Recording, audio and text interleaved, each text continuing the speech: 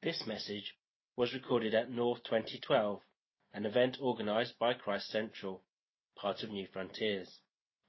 You can find out more about Christ Central by visiting our website, christcentralchurches.org.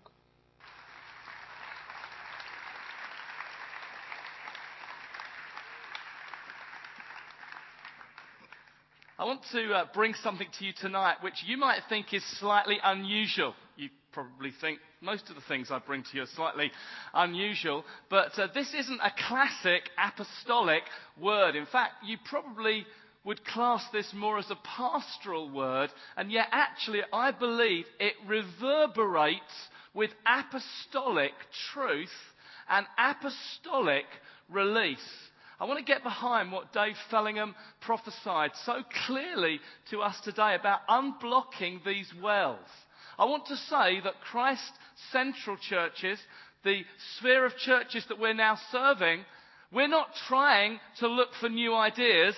We're not trying to look for new strategies. We're not trying to look for that which is new and trendy and different. What we are is expressing the DNA that God has already put within us as a movement, which I believe is rooted back into biblical truth and rooted right back, as Ginny so wonderfully prophesied, or rather interpreted tonight, to our grandfather Abraham. Rooted back into him, rooted back into the promises of God that actually go right back into the promise to Eve to bless her seed, as David so brilliantly said this morning. In fact, they root further back than that into eternity past when God chose us in Christ. It's the same promises that we're reverberating with. But I do feel that we have got blocked up as individuals. We've got blocked up with a bit of cynicism. We've got blocked up with a bit of disappointment. And some of us are now thinking, well, another generation will do this. But actually, I really believe that God wants to unblock something in us personally tonight, maybe in our churches as well, but personally tonight, that's going to propel us as a movement of churches into the future, into inheriting what God has already promised us as a group of churches. We're not trying to invent something new. We're trying to step into that which He's already promised us together. And I want to talk on a really unusual subject. In fact, I've been in Christian ministry certainly full-time for some 25 years, been in leadership perhaps for 30, been saved for 40, I know. I was only 3, no, I was actually 8 when I got saved. I have rarely heard anyone talk on this. I've certainly never heard anyone talk on this at a major conference. I've rarely heard it in church life. And I bet many of you haven't preached on this. I want to preach on how to handle weakness and vulnerability. Now, that's a surprise, isn't it? Normally, we're talking about strength. We're talking about going to the nations. But sometimes we hear these words, and actually our own vulnerability, our own weakness ties us down. And we feel we're disqualified. We feel that's a wonderful promise for David Devenish. That's great for Dave Holden. It may even be great for Dave Fellingham and anyone else called Dave, but my name isn't Dave, and I'm not exactly, I just feel rooted to the spot. I don't feel that I can move in this because of my weakness and my vulnerability. In fact, it's my experience that every Christian in their life or their family will have encountered some degree of weakness and vulnerability. Now, that may not be you. You may be sitting there quite happy, maybe even a little smug at the moment. My life's fine. I have no problems. I have no difficulties.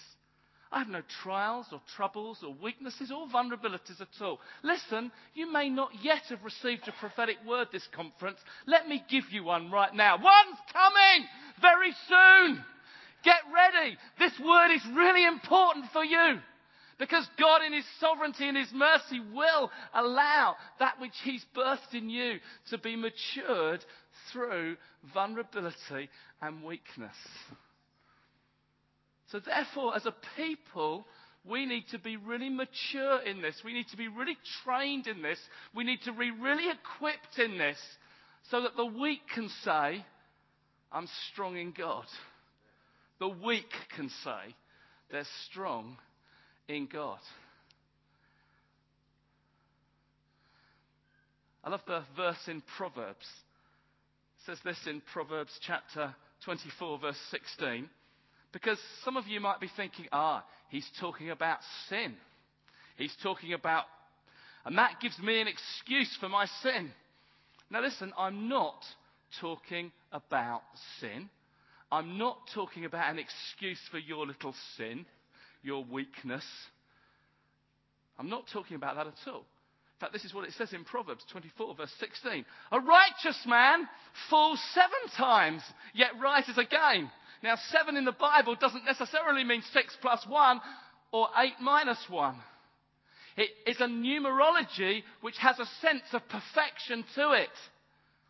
A sense of completion to it. A sense of keep going on in that sense. So what the writer there is saying in Proverbs is actually righteous men fall over but get up again. Righteous men. It's not talking about sin.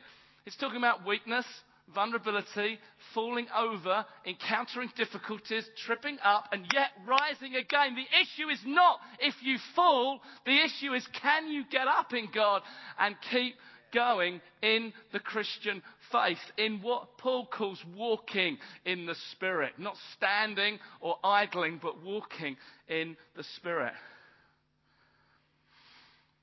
So let me read to you the passage from the Bible. And then I'm going to ask a very dear friend of mine to come and give his story. Now, we don't usually do this. We might have a video clip from a film. In fact, most of the stories we've given you here tonight and over these last few days have been success stories, have been glory stories, have been ghost stories, Holy Ghost stories. They've been wonderful stories of growth and development and church planting and breakthrough. It's what I call the A, B, C of Christianity. Attendance. My church is growing. I'm doing really well. B, we have a building. Bigger than yours. Got much more potential. C, church planting. We're doing it out of our church. Not just your church, not just your movement, our church. We're doing it. A, B, C. And we celebrate that. And it's right that we celebrate that. It's right that we celebrate success. It's right that we celebrate God of the breakthrough who gives the increase. One plants, one waters, but God gives increase. God grows. God matures. It's to God that we give the glory. Absolutely rightly so. However, we should also celebrate weaknesses, vulnerabilities, trials, and tribulations to be biblically consistent. Let me just read this to you just before Julian comes up to share his story. This is 2 Corinthians chapter 12. Famous verses talking about the thorn in the flesh. To keep me from becoming conceited, because of these surpassingly great revelations, there was given me a thorn in my flesh, a messenger of Satan to torment me. 3 times I pleaded with the Lord, take it away. But he said to me, no. My grace is sufficient for you, and my power is made perfect in weakness. Therefore I will boast all the more gladly in my weaknesses, so that Christ's power may rest on me. That is why, for Christ's sake, I delight in weaknesses, in insults, in hardships, in persecutions, in difficulty. For when I am weak, I am strong. Julian, why don't you come now and share your story of Perth? Let's welcome Julian Mott from King's Church, Perth. Happy? Yeah.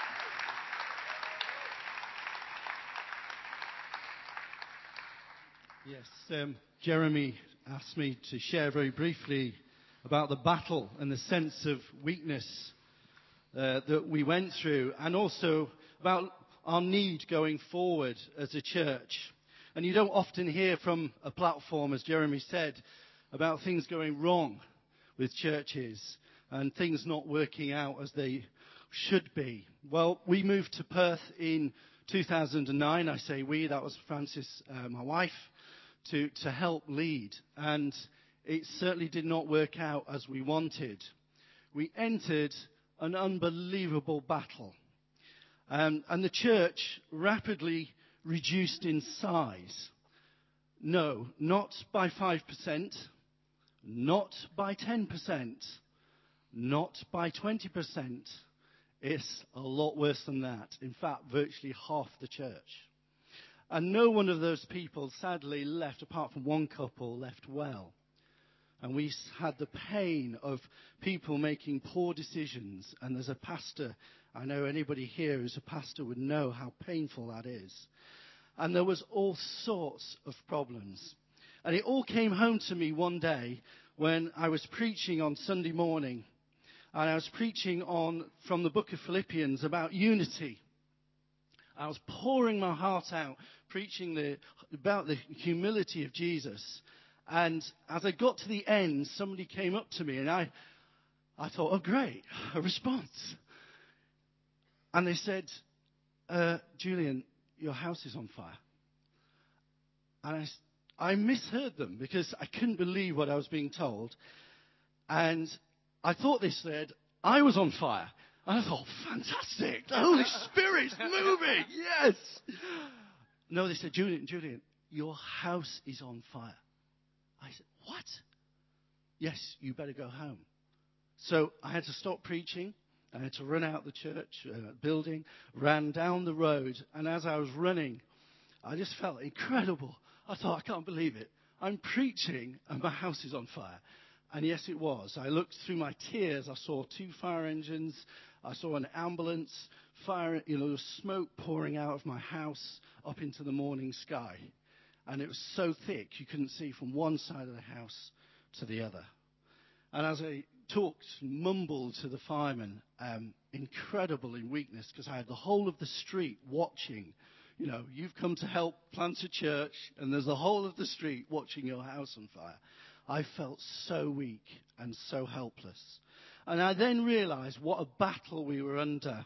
A huge battle for Scotland, huge battle to plant a Word and Spirit church, and the most of all, the huge battle there was for unity. And I just want to share a little bit more about Perth. Perth is where we were. If you want to bring the slide up very quickly. There's a slide, hopefully comes up. Perth is in the centre of Scotland and reflects very much of what Scotland's like. It's in the heart of Scotland. You can't go most places you go through Perth. And we realised it was really the battle was on for really establishing a church of unity, of apostolic and prophetic foundations. Well, thankfully, we're now in a completely new place. We've moved buildings. God's changed the heart of the church. And we received this word from Alan Rossi at the time, from Whitehaven.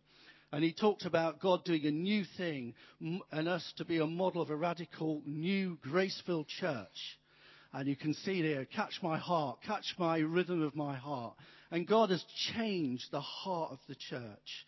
And we now have a vision to build a grace-filled unity and friendship church in the center of this nation, to see this nation turn round. And though we are weak, we are incredibly weak. And one thing that Jeremy asked me to do is to put out a plea for people to join us and to come and help build this church. We've had 2 words recently. One was from Liz Holden, who came to the ladies' thing in Edinburgh. And she talked about a picture of a jigsaw piece and other pieces needed to be placed in the jigsaw before other pieces would join. And we felt very strongly that was us in Perth. And also we had a word about a chocolate box as a church, that we were still missing some pieces for the church to have the right foundations and to be built well. So I would call you, if you can, this may be a moment where God's stirring you. We need 2 families to join us. We need new worship leaders. We need a female youth worker badly. And we need people from Scotland, if possible, but not always. I wanted to ask you, and Jeremy said, do this. God may be stirring you for Scotland. Maybe he's stirring you to come and join the centre and the heart of this nation and see a church that will be full of unity, reaching out to others and reaching out to the other parts of Scotland, and also serving the other churches, which we desperately want to do. So I just wanted to say that and share that. I can share more if you come and ask me, but I'll pass back to Julian. Thank you. Thanks, Julian.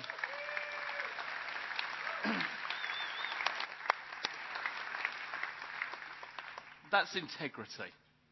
That's sharing weakness and saying, and yet in our weakness we are being strengthened by God.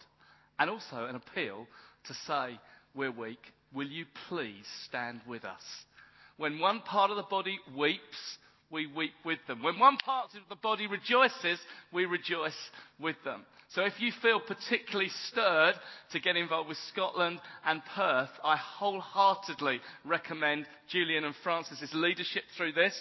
To me, they've proved and demonstrated beyond doubt the quality and character of their leadership through this.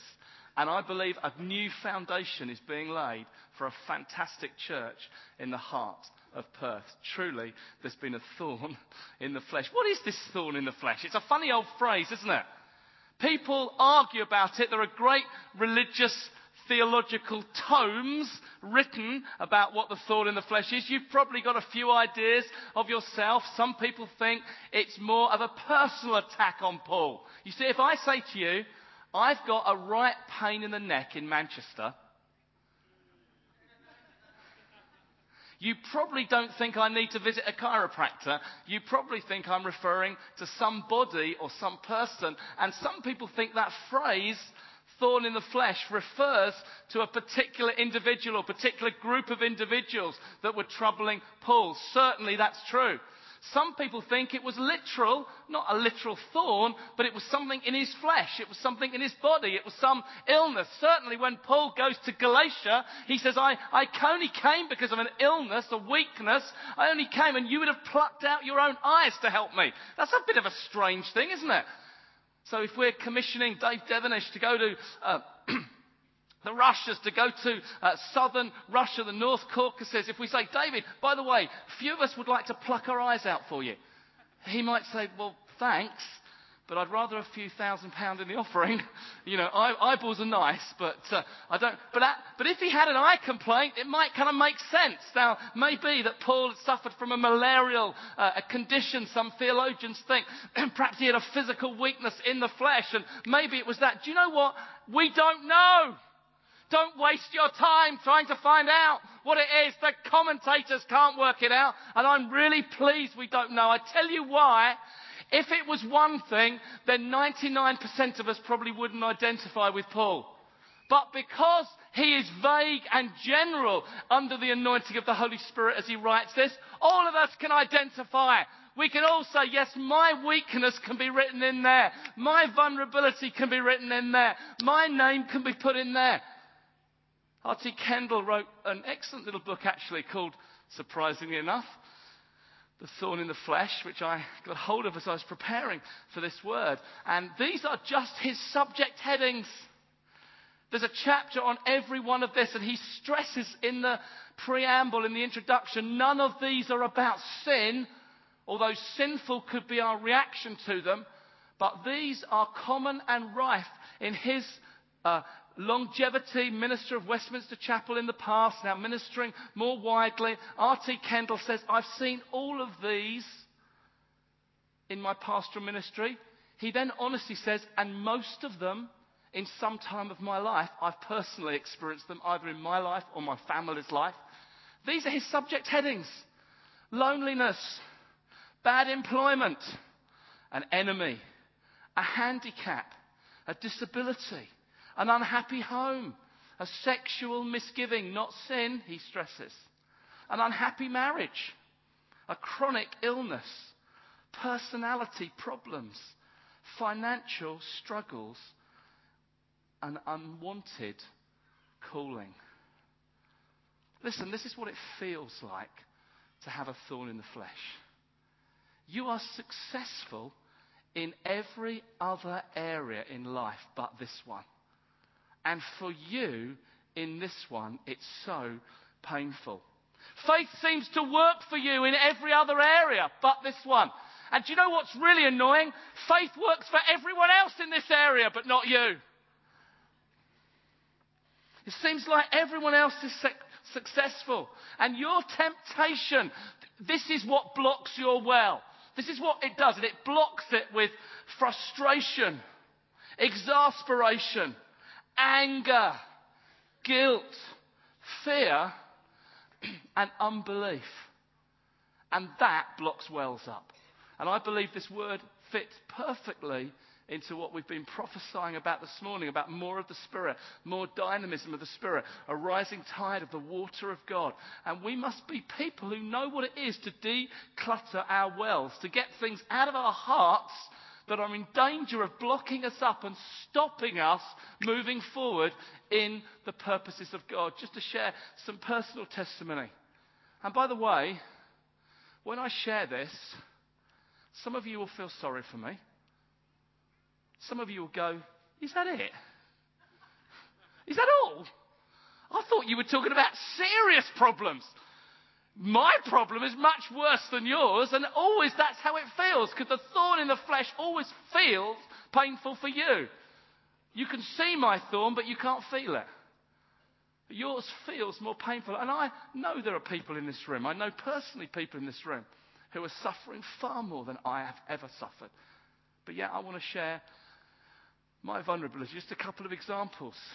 20 to 25 years ago, Anne and I, been married a few years, decided that we would, right time for us to start a family. We'd saved a little bit of money, bought a house, settled down, got things right, expected it to happen pretty quickly, as you do. You know, my friends seem to look at each other and get pregnant. Even if they didn't mean to. You know, it's just... And so we waited, and, you know, you wait a month. And there's a rather annoying reminder that comes around every month that it isn't happening. And it isn't happening. And it isn't happening. And it isn't happening. And then, of course, you start to talk to others, and they say, don't worry, don't worry. We know loads of people like this. In fact, there are loads of people in the Bible like this. Don't worry, it'll happen. Just wait. And another month. And another month, and another month. And then they say, now go to the doctor. You go to the doctor. The doctor says, don't worry. There's loads of people like this. Just wait. Would you test if you like? Couldn't do anything. Couldn't find anything out. This is before all the days of modern technology and these things. So what do? We're handling such pain. We're handling such difficulties. We decide that we're not going to handle this privately on our own. By this time, I'm leading the church or involved with church leadership and elder in my local church in Hastings. And we decide that whenever there's an appeal for barrenness, and I tell you what, in the 1980s into 90s, almost every meeting I went to, there was an appeal for barrenness. Now we don't have that. I don't know why. Maybe that there's medical advances. Perhaps we look more to doctors than we do to God. But right then, it was an appeal every meeting, it seemed to me. And Anne and I made this decision that we'd boldly go up and stand in the line. And there was loads of people. I remember standing with people that I now know who have happy families. And stood in the line, see each other. Yeah, you again. Yeah, us. Yeah, we're identifying. And when it first happened, everyone came to pray for us. It was great. We went to the Wimber conference. You got John Wimber, Mahesh Shavda.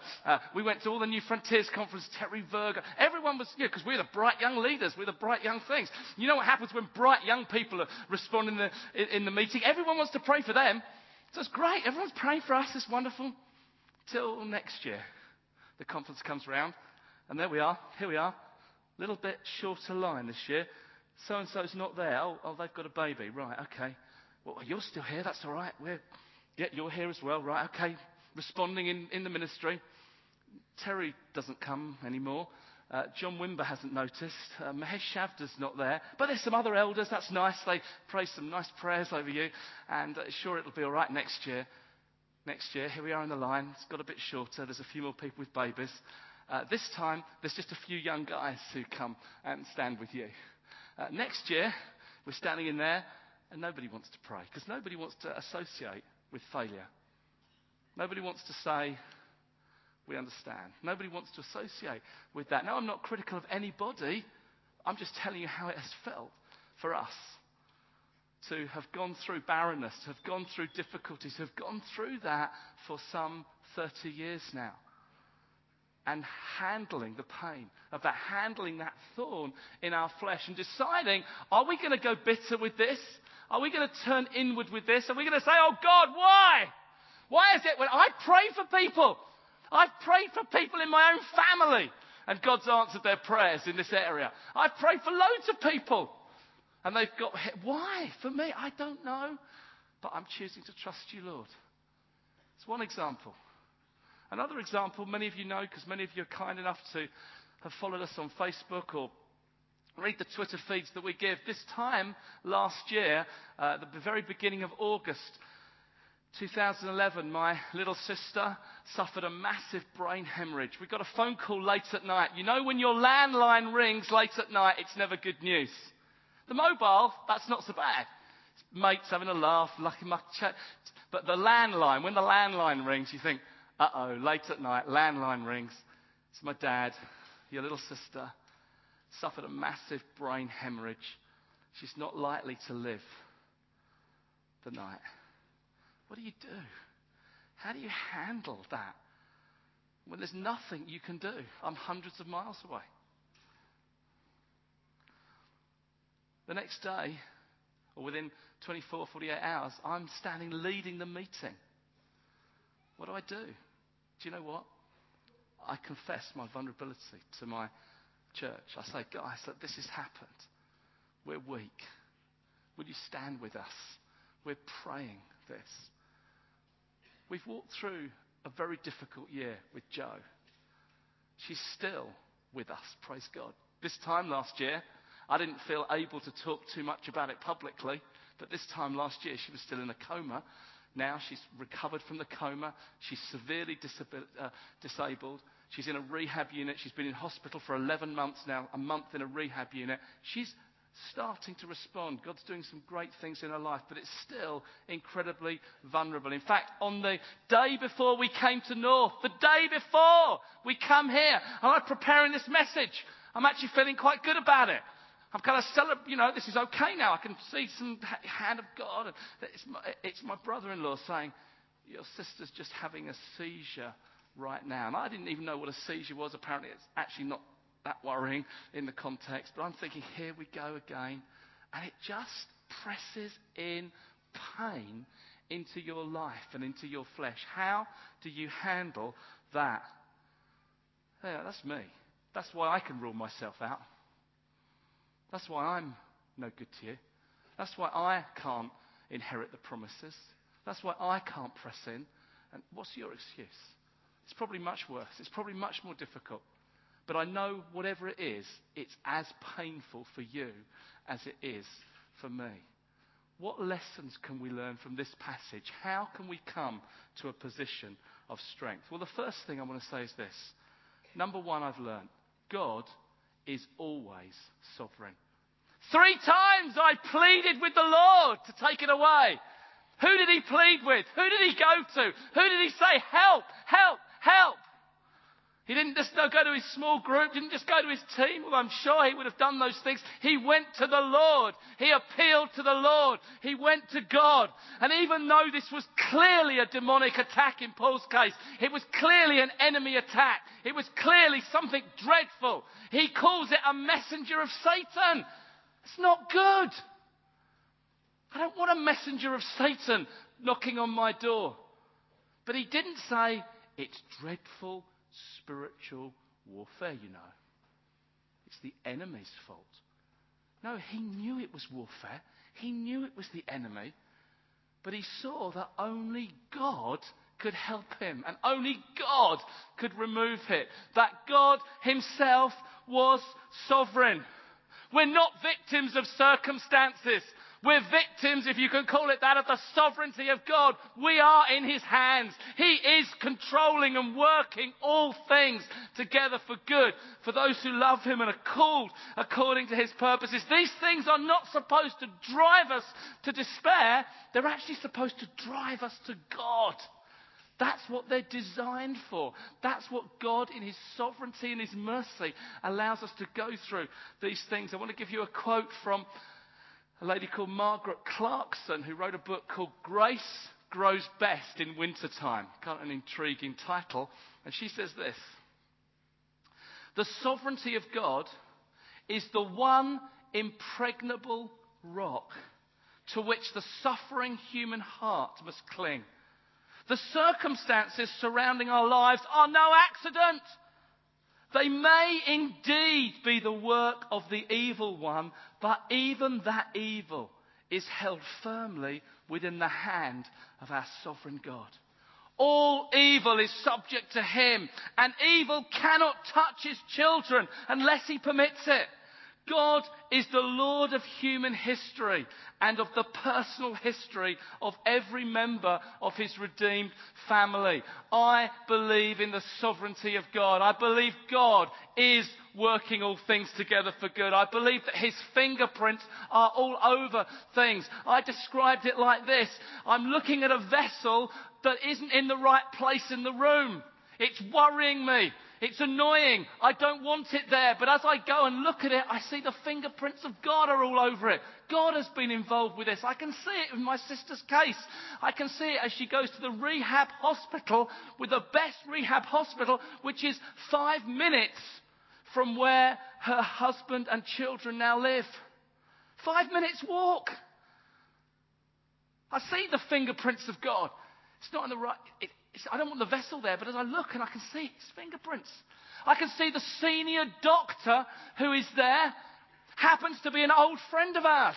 Happens to be a church planter from 30 years ago that we knew her and her husband really well. She's now the senior neuropsychologist. And guess what? She's the best in the world. She goes all over the world lecturing on this. She knows things. And she goes to our home church of Hastings, King's Church. You think, oh, some fingerprints of God in this. God is sovereign. How are you when things blow? How are you? What do you stand on when things blow? A few years ago, in 1987, before many of you were born, there was the great storm.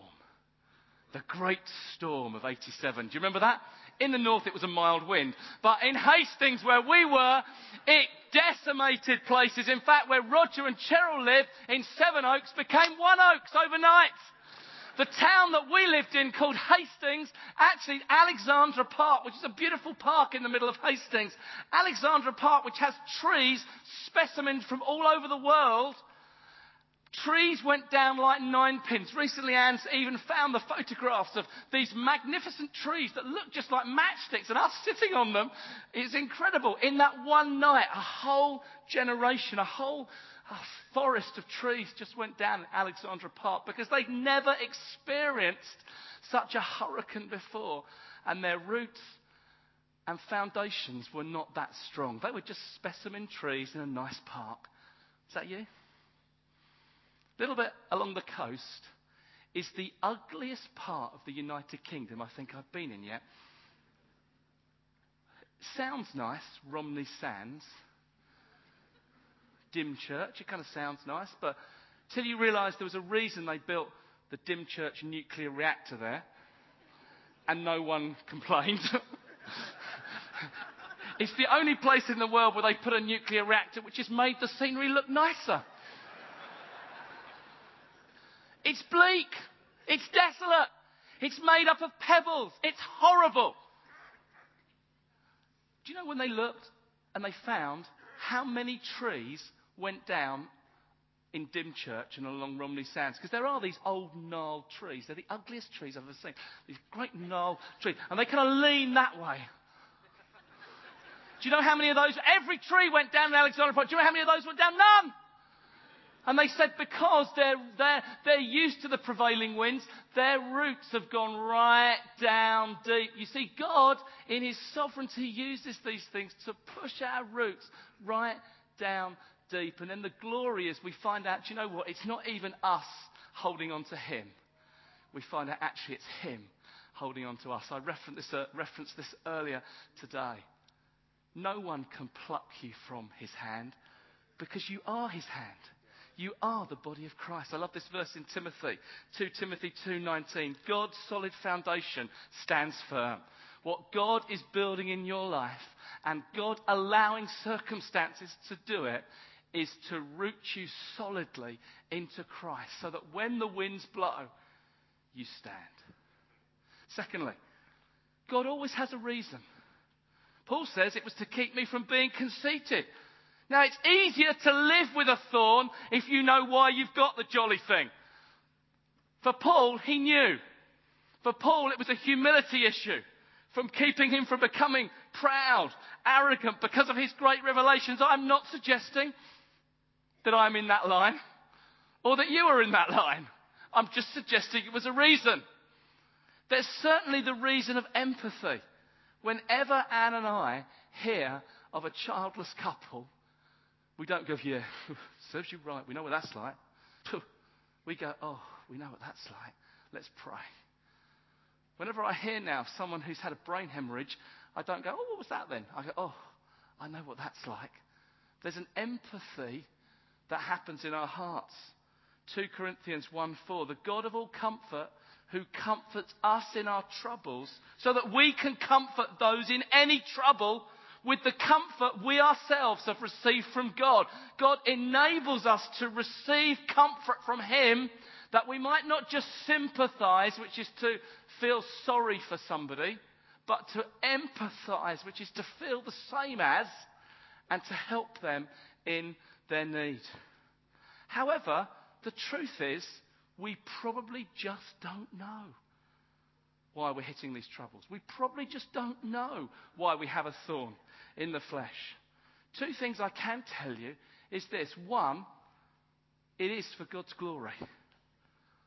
Somehow, God is going to get some glory out of this. Because God is in the business of working everything to his praise and to his glory. See, disciples brought a man born blind and said to him, who sinned? This man or his parents? I mean, that's the only 2 options. We know that sin must be involved with this blind man. Who? Which one? And Jesus said, none, neither. But this is so that God may be glorified. Did not God get some glory last night as we saw a blind eye open? I tweeted Guy Miller. I said, hope you're having a good time at West Point. We've just seen blind eyes open. He said, wow, I'm going to share that tonight with our guys. They'll be so excited and thrilled. God's getting glory. And it's certainly for our good. I quoted that verse, and we quote this so inappropriately sometimes. You know, we quote it in a puncture.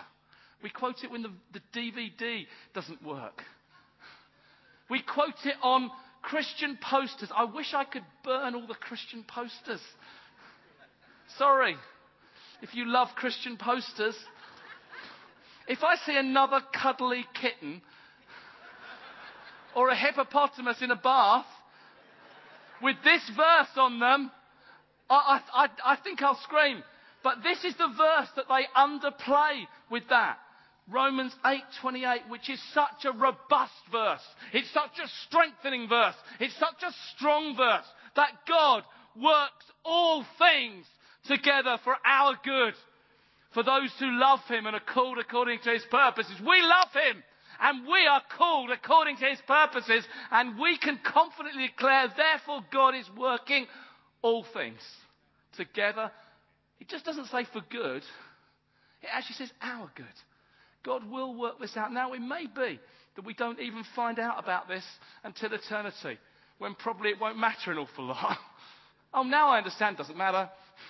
Because I've got Jesus, I'm seeing him face to face, I'm in the new heavens, the new earth, I'm exploring all this wonderful cooking that's going on in the Russian Caucasus, in the renewed community.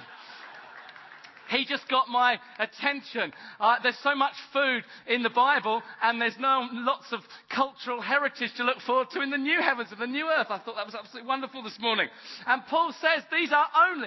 I haven't got time to read it, but if you look in context, Paul lists all these dreadful things. The chapter before, he lists all these dreadful things that have happened to him. Shipwrecks, beatings, trials, tribulation. He just lists it one after the other. And then earlier he says, oh yeah, we've had a few light and momentary afflictions. You think, what? In the light of eternity, brothers and sisters, that's what these are going to feel like.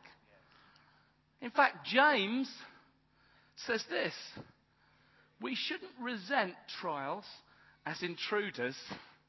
We should welcome them as friends. Come in. Wonderful. Another way that I'm going to go closer to God. It's not my reaction. That's why James corrects me. This is what Jerry Bridges, I love Jerry Bridges' writing. I've noticed there's several of his books in the bookstore. He says this: God is in control of our pain and suffering. And he has in mind a beneficial purpose for it. There is no such thing, listen to this, there is no such thing as pain without a purpose for the child of God. God is sovereign in other people's actions, whether we believe it or not. And then he goes on to say, pastorally apply this. He says, our belief does not make it so, but the comfort God intends for us to derive from his sovereignty is dependent on our believing it. So in other words, whether you believe it or not, God is sovereign. He's working everything together for good. But God actually wants you to believe that so that you might get some comfort from it. That you might know that you have a good heavenly Father who will not give snakes and scorpions, but will give good gifts to his children and will work everything together for your good and his glory. And they are not two separate things. Thirdly, God always provides all we need. My power is made perfect in weakness. Let me just give you a few scriptures to feel the weight of the Bible on this. 2 Corinthians 9:8. And God is able to make all grace abound to you, so that in all things, at all times, having all you need, you will abound in every good work. 2 Peter 1:3. His divine power has given us everything we need for life and godliness through our knowledge of him who called us by his own glory and goodness. Hebrews 4:16. Let us approach God's throne of grace, that we may find grace to help us in our time of need. Psalm 46 verse 1. God is our refuge and strength, an ever-present help in time of trouble. God always provides everything you need in the time, in the moment. We're not supposed to store up. The children of Israel were not supposed to store up manna for the next day, unless it was the Sabbath and it was a kind of miraculous day. But generally they were not supposed to store it up for the next day, because God would give them today what they need. Jesus said to us to pray, give us our daily bread. When tempted, Jesus said, man doesn't live on bread alone, but every word that comes from the mouth of the Lord. The implications, that's daily word. Do you know why? That's why I read this daily. It's why I eat daily. You'd probably work that out anyway. I eat daily. I love the word daily. I love to get the word into me daily. And sometimes this might be a huge shock to you, especially when reading through Leviticus, as David mentioned this morning. Sometimes it doesn't seem like it's doing me any good. But then sometimes the greens that I eat don't seem like they're doing me any good either. But my mum told me they would. And they have. And as we eat the word, as we feed on the word, do you know what? Actually, it's food for our souls. It's nourishing us. And I'm pleased that in a movement of grace, we're also a movement of discipline. We don't despise discipline. That we celebrate spiritual disciplines.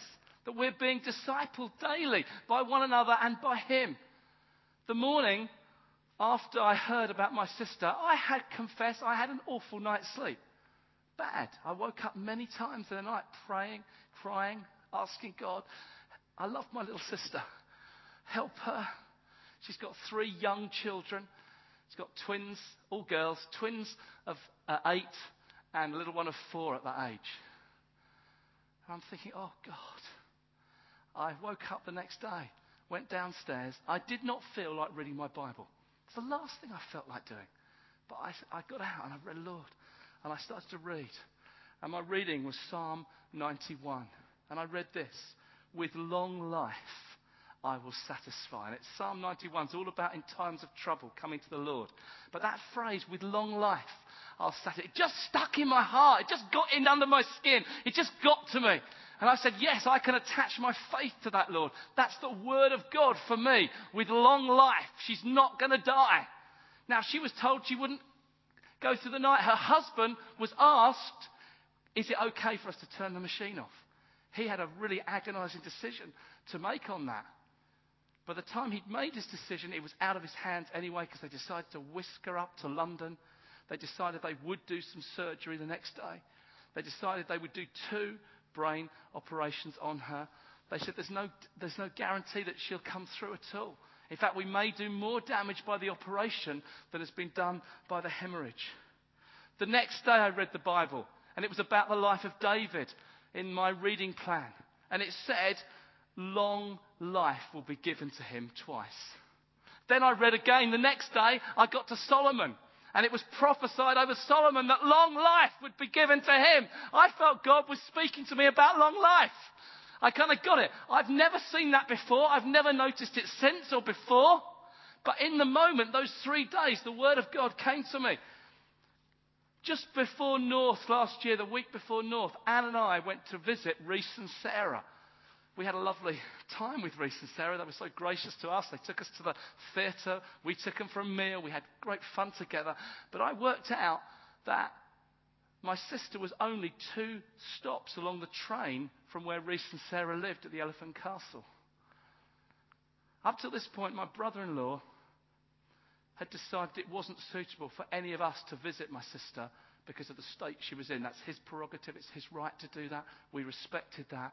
But I phoned him up and said, Clive, can I please visit my sister? I'm only 2 stops along the line from her. He said, go to her. I think she's already gone, but go to her. The moment we walked into the hospital ward and started to engage with the staff, they wanted to explain how awful she'd look. I've seen people with head injuries. I know what tubes and are like. But actually in the moment you see past all that. You just see the person you love anyway. And I started to ask questions. And as I asked, Joanna started to stir from her coma. And they said, well, she's not been doing this before. That's interesting. And as we started to talk more, she stirred more. And they said, it's probably the sound of your voice. Probably, see, she's younger than me. She's never known, poor girl, she's never known what it is not to know the voice of her annoying brother. And somehow it was getting into her subconscious. And suddenly she was stirring from this. At that very moment, Joanna's curate, and I use that word deliberately, Joanna's curate enters the ward. Now she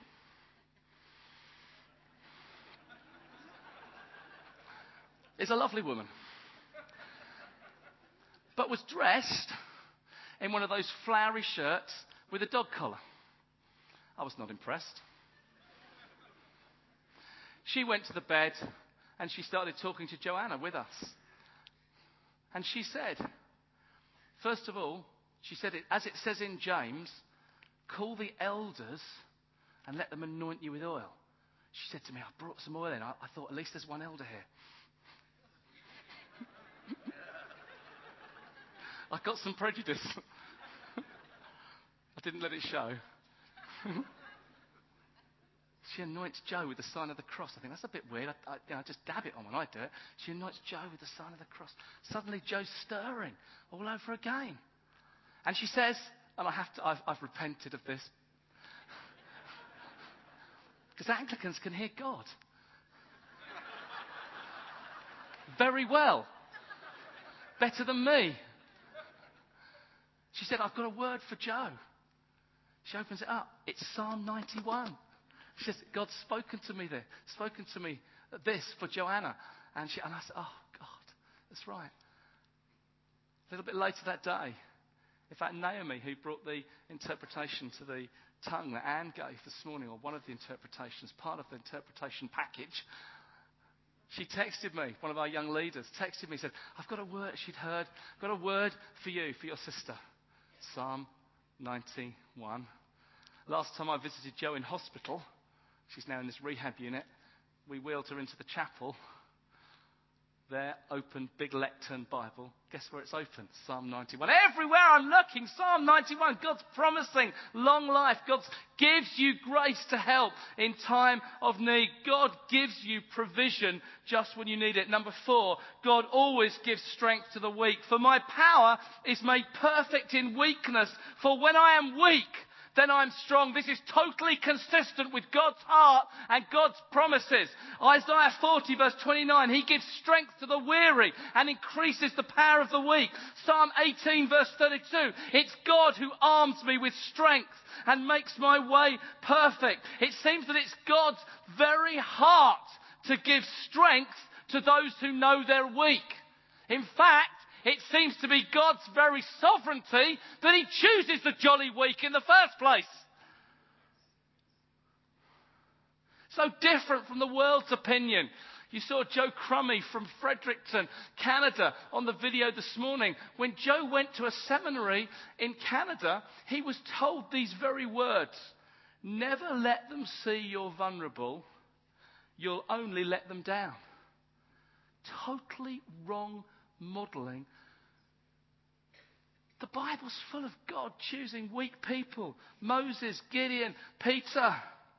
In fact, it seems the very basis of God's choice of you, who think you're so strong.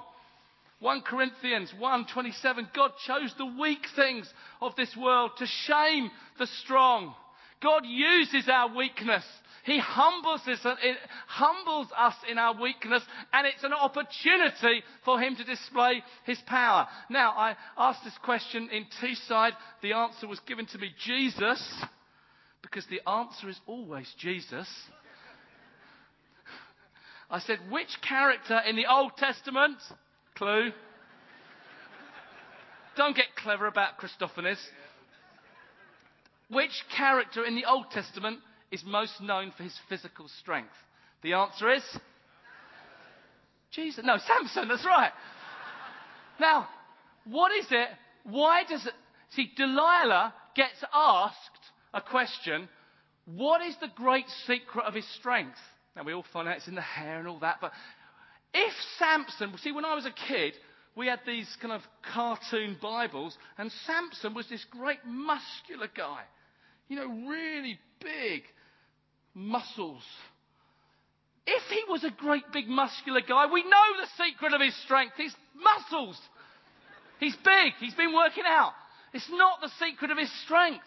Actually, it says that when Samson was captured, the Spirit of the Lord came upon him and made him strong, empowered him. That was the secret, actually, of his strength. It was kind of tied up weirdly in the hair with the vows and all that, but actually, it's in the empowerment of the Spirit of the Lord.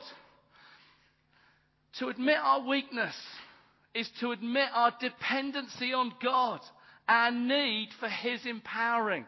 To quote my friend David Holden on the front row here, admitting weakness is not a weakness, it's a strength.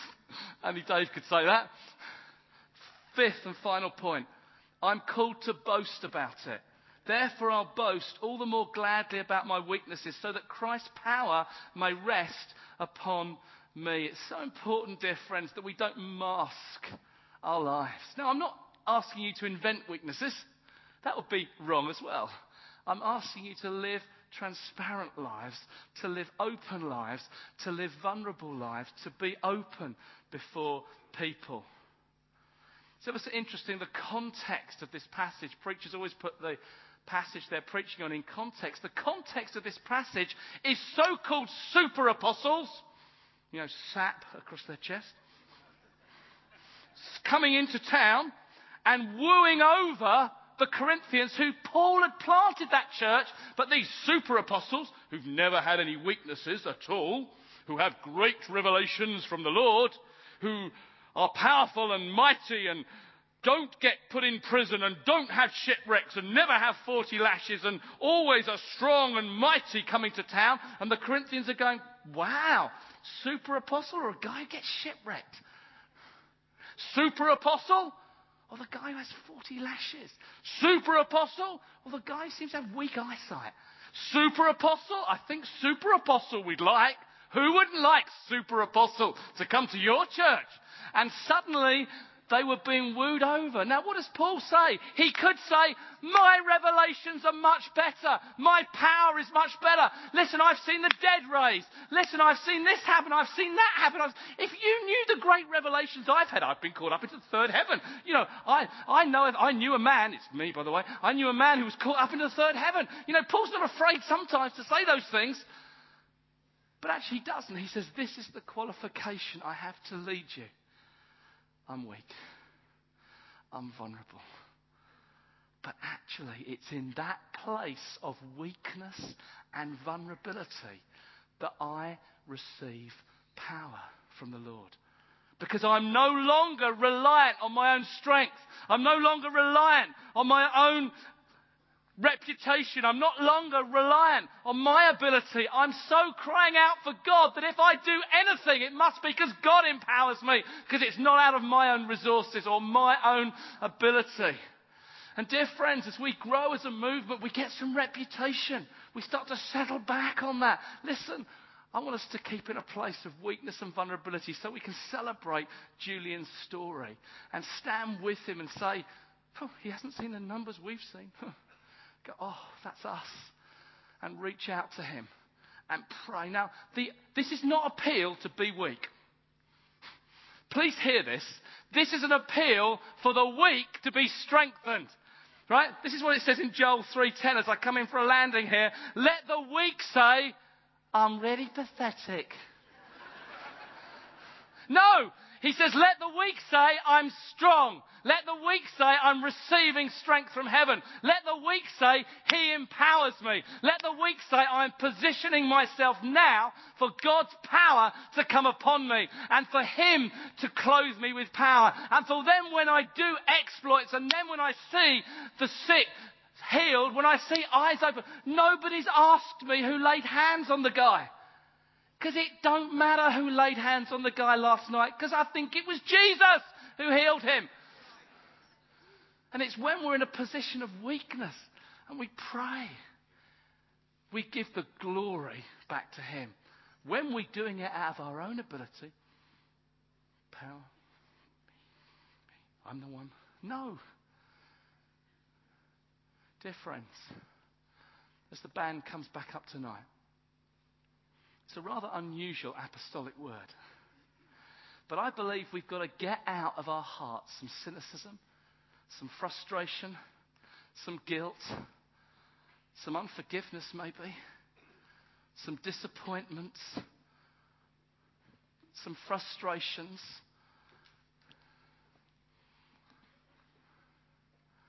And we've got to say, Lord, actually I'm weak. Actually, I'm a jar of clay. But you know what happens with jars of clay? They get filled with glory. And nobody notices the jar.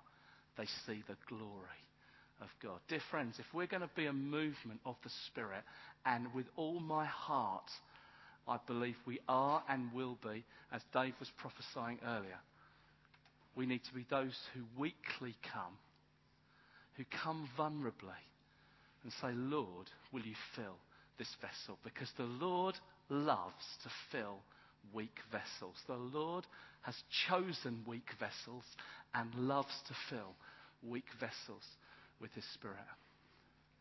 Now, I believe there are lots of us, as these guys just start to play, I believe there are lots of us tonight who need to respond to this word.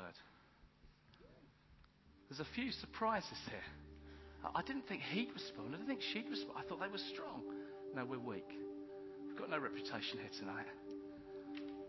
We want to be weak people, mighty God. We want to be those who receive the strength of the Lord. Dear friends, why don't we all stand now before him in response? I'm going to pray. And my prayer is this, that you tonight would acknowledge your weakness before him, and that in your weakness you would receive a power encounter of the Holy Spirit. The Spirit of God would fill you tonight. I'm just going to pray now. Why don't you just lift your hands? Lord Jesus, we respond to you tonight. We confess our utter weakness and dependency upon you. We say, Lord, we're really cracked pots. We're really jars of clay. Lord, we're really very vulnerable. Lord, we're not talking about sin here tonight, but we are talking about weakness. We are talking about vulnerability and trials and difficulties. And we don't feel, Lord, that we're able in ourselves to achieve all your great prophetic promises. And the truth is, Lord, we're not. But you are the Lord who equips. You are the enabling God. And I ask you tonight, Holy Spirit, that you would hover over this meeting and that you would cause weak vessels to be so filled with power and authority that you'd send us out from here more aware of the power of the Spirit than we are of our own weakness. We'd be more aware that God is able than we're disabled. We'd be more aware that you're on us and that you're filling us than that we're weak and disabled. We want the weak to say, I am strong in God. I'm empowered by God. I'm filled with His Spirit. Lord, you turn weakness to strength. You did it in Samson. You're going to do it in us. And I'm asking you tonight to come on us. Now, if you want to respond to this word very quickly, because we haven't got a lot of time now, very quickly, why don't you come out? Why don't you just say, come forward and say, I'm a weak one. I need to be filled.